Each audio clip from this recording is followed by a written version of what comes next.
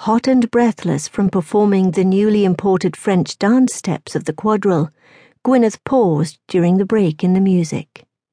She fanned her heated cheeks, attempting to cool herself. Lord Henley glanced down at her. His lips were tight, his eyes dark with need. She had seen that same look on the faces of many men, but never on the face of the only man who mattered.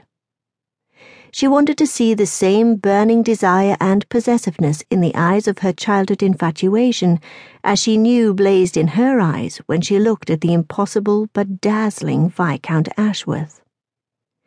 The gentleman newly arrived had barely glanced at her, despite the new gown made especially to entice the hard-headed rake.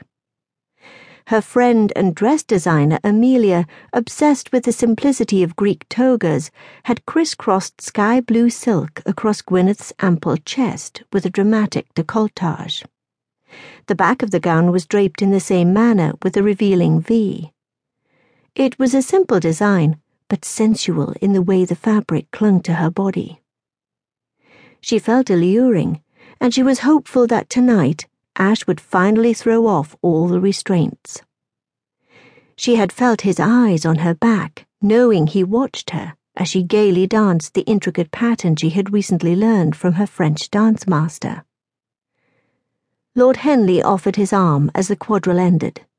"May I take you to the refreshment table for a glass of punch? This new French dance is very demanding." "Thank you, I'm not thirsty. Can you please take me to my dear friend, Miss Bonington?" Lord Henley's eyes clouded with emotion. Gwyneth couldn't refuse the dance, but she needed to escape the gentleman before he embarrassed himself. She wanted to spare him the pain of rejection. After 5 marriage proposals this season, she had become somewhat of an expert in recognizing the signs of imminent declaration. Lord Henley escorted Gwyneth to Amelia, who had also finished dancing and now stood alone. "Thank you, sir, for the dance." Gwyneth did a brief curtsy. Lord Henley bowed.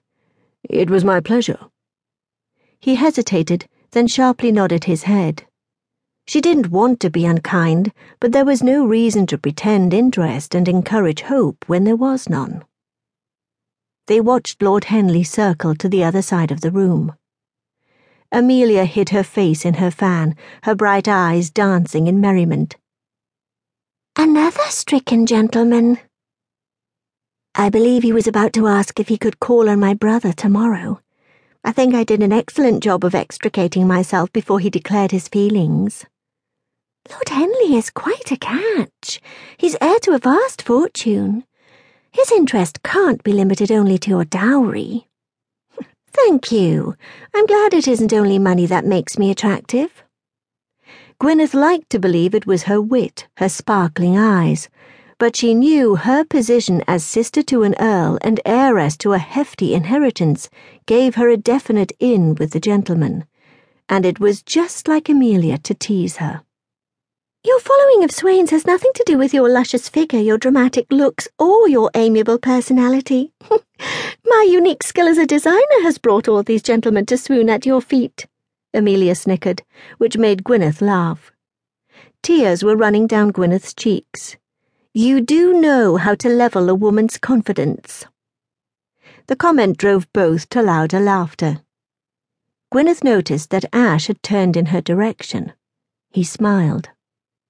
Lost in the merriment, she smiled back before she remembered her resolution not to appear as a puppy, waiting at his feet for a pat on the head.